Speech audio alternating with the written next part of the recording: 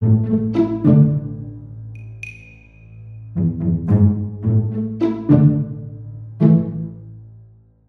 to Severance Radio, a Nevada Reads on-air book club. I'm Heidi Kaiser. Over the course of 13 episodes, Severance Radio will dissect a single book, Severance, the satirical dystopian novel by Ling Ma. This book is a mixture of immigrant family story, corporate satire, and global health crisis. It's also the story of Candace Chen. Candace is a millennial first-generation American office drone who meanders her way into adulthood and ends up finding a world devoid of choice and feeling. During our live weekly radio broadcast, listeners heard an excerpt from the audiobook, followed by discussions featuring literary luminaries, educators, and subject matter experts. For our podcast listeners, we leave out the book and cut straight to the conversation. Think of this as your own personal book club, in podcast form. If you haven't read Severance yet, that's okay. These conversations are meant to serve as an accompaniment to the novel. Though, full disclosure, some of our guests, in addition to making insightful points, do indeed hint at plot spoilers. So read the book.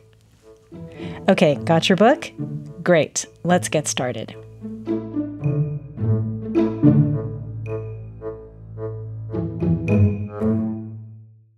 As Severance readers know, the millennial condition appears throughout the extended flashbacks in the novel. Are millennials drawing the short end of this stick? Joining us to talk about the struggles to survive in the workplace and the millennial condition are Karen Gu and Jean Munson. Gu's fiction has appeared in McSweeney's Quarterly, Paper Darts, and The Margins. She's a Kundiman Fellow and is currently an MFA candidate at the University of Nevada, Las Vegas. Munson is the founder of Plot Twist Publishing, a Las Vegas indie comics publisher. She spent the last decade in activism, art, and teaching, and she's the program manager for the Women's Research Institute of Nevada at UNLV. Listen in as they draw connections between Candace's experience and their own. Today's episode is about millennial Asian women, office work in the American dream. I'm Jean Munson, and with me is... Hi, I'm Karen Gu. So my parents grew up during martial law in the Philippines, and so that really informed their response to me in growing up.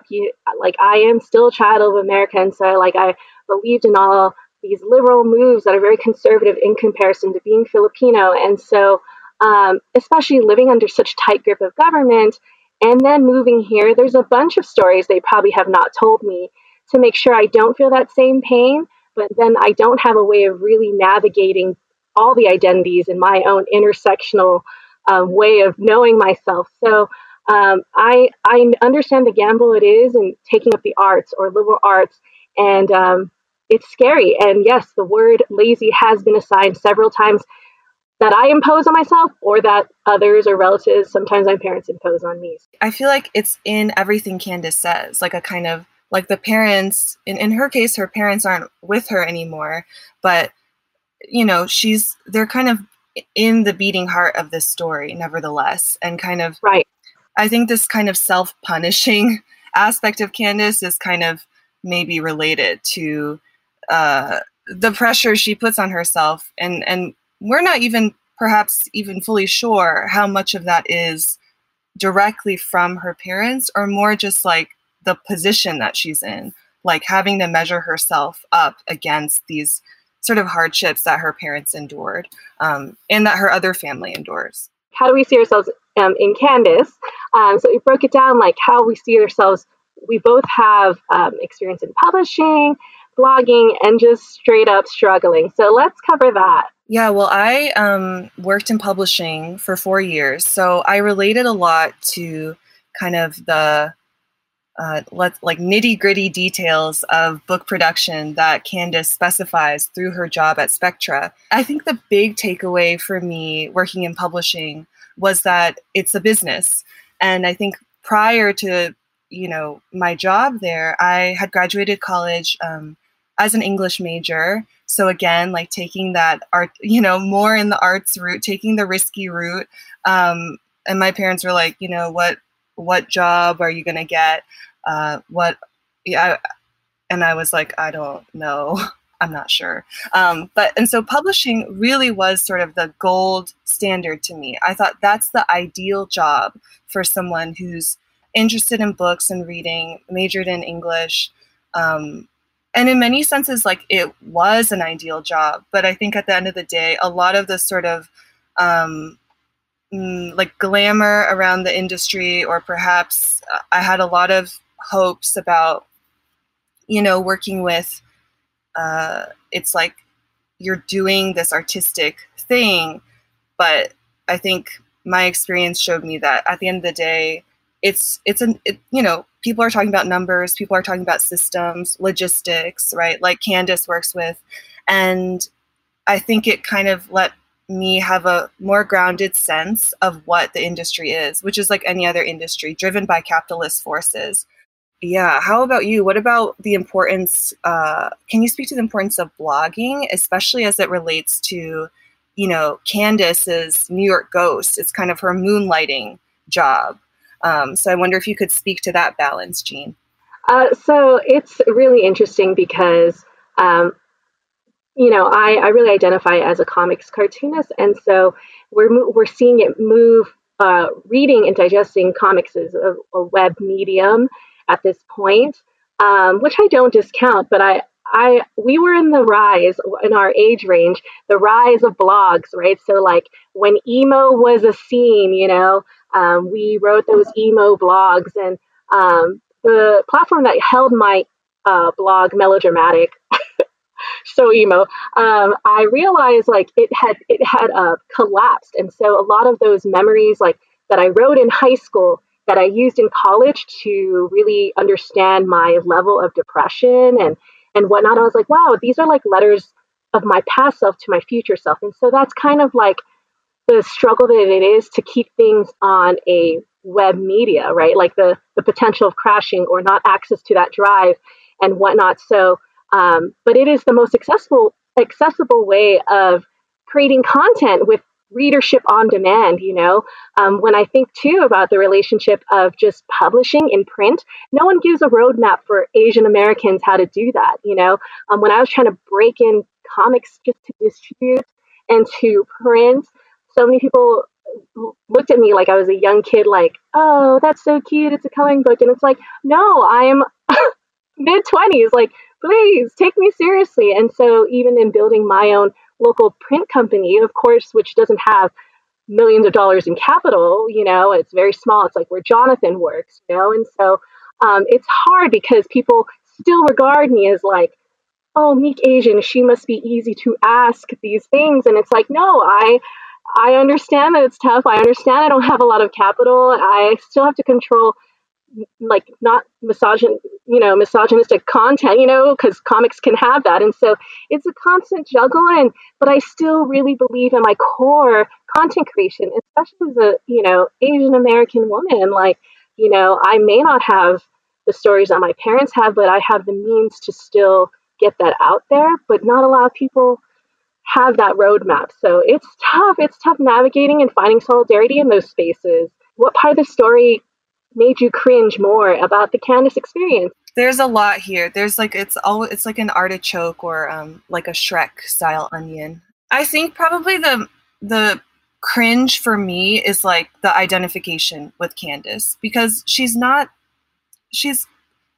of, I don't want to say, she's like not quite like a heroine. She's definitely the protagonist, right? But she's not quite an anti-heroine. She's somewhat like in between. Like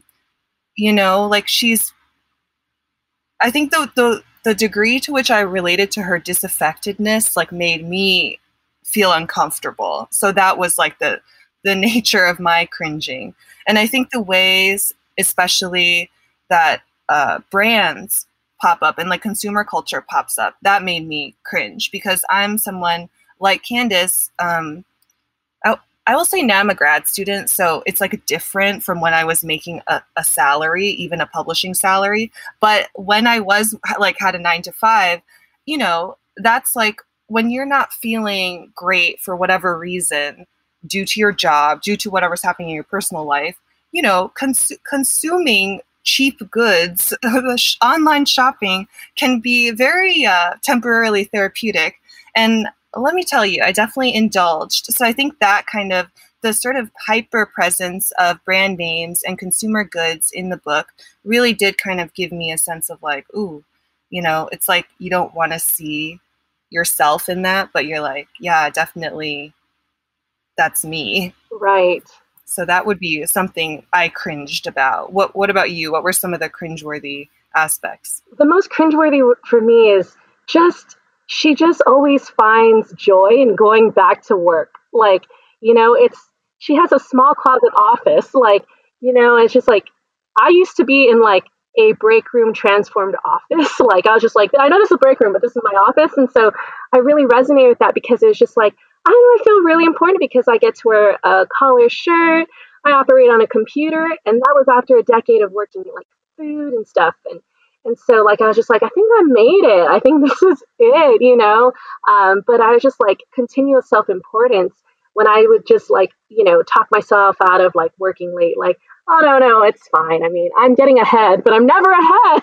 I'm never ahead. And so I think that's what made me really cringe is because like, I guess I saw the underlying factor of like, why show up, like to maybe overturn that self-imposed laziness, that and guilt with that assigned term. So that made me cringe. That's sort of a core question that we can engage with, right, with this work is like, what does keep her coming? And I think so much of this book is about like both nostalgia and routines, like even like in both the sort of past section when she's going into the office, like over and over, like she's really just sheltering in the office, and then in the other section where they're going on stalks, right? The stalk is itself a kind of routine, and I do think when I think back to like working in a 9-to-5, like that kind of, I remember the transition from going to, I was working prior to that, 2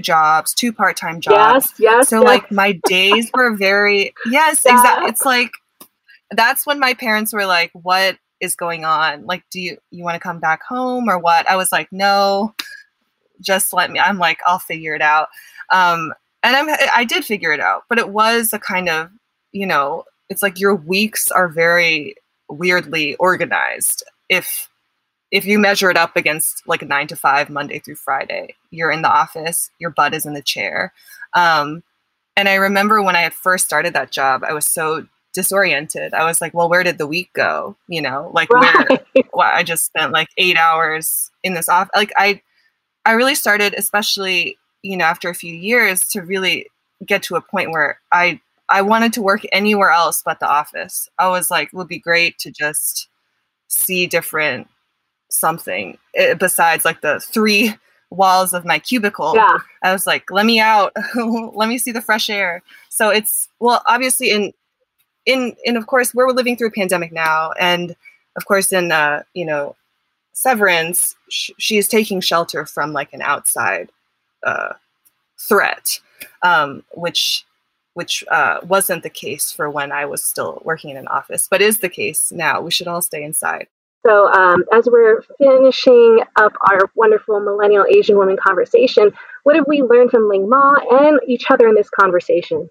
I think just learning, about what you and I, Jean, have in common has been really fun, just on a personal level. And then from Ling Ma, I think, though, I wish I could unfurl a scroll of all the things I've learned from her, not only as like a storyteller and like from a craft perspective, which I so admire everything that she's able, like she pulls off so much in this novel.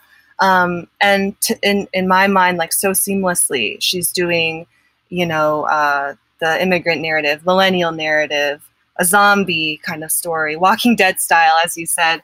And I think I've learned probably from the book just sort of the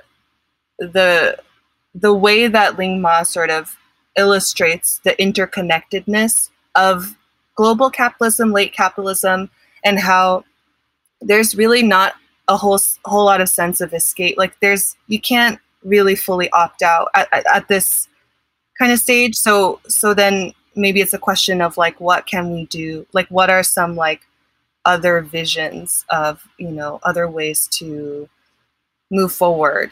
I think I learned from Ling Ma that she broke the mold on what can this narrative do and still scare me and still make me think and provoke me. And so I am hopeful, folks like us, Karen, that we can also continue to create content that makes our communities and outside communities think this provocatively. And so I'm hopeful because I know conversations like we're having today can last on forever because our people have so much to say and so much to do. And I'm so thankful that we have this.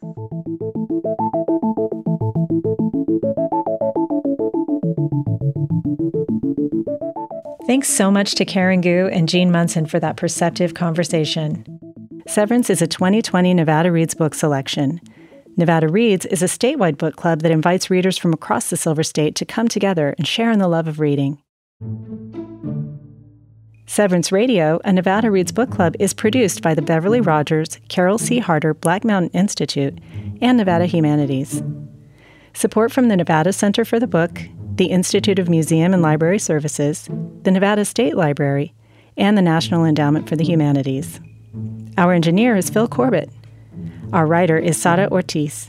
Production by Lily Allen, Mir Arif, Stephanie Gibson, Kathleen Kuo, and Layla Muhammad. And I'm your host, Heidi Kaiser. Thanks for listening.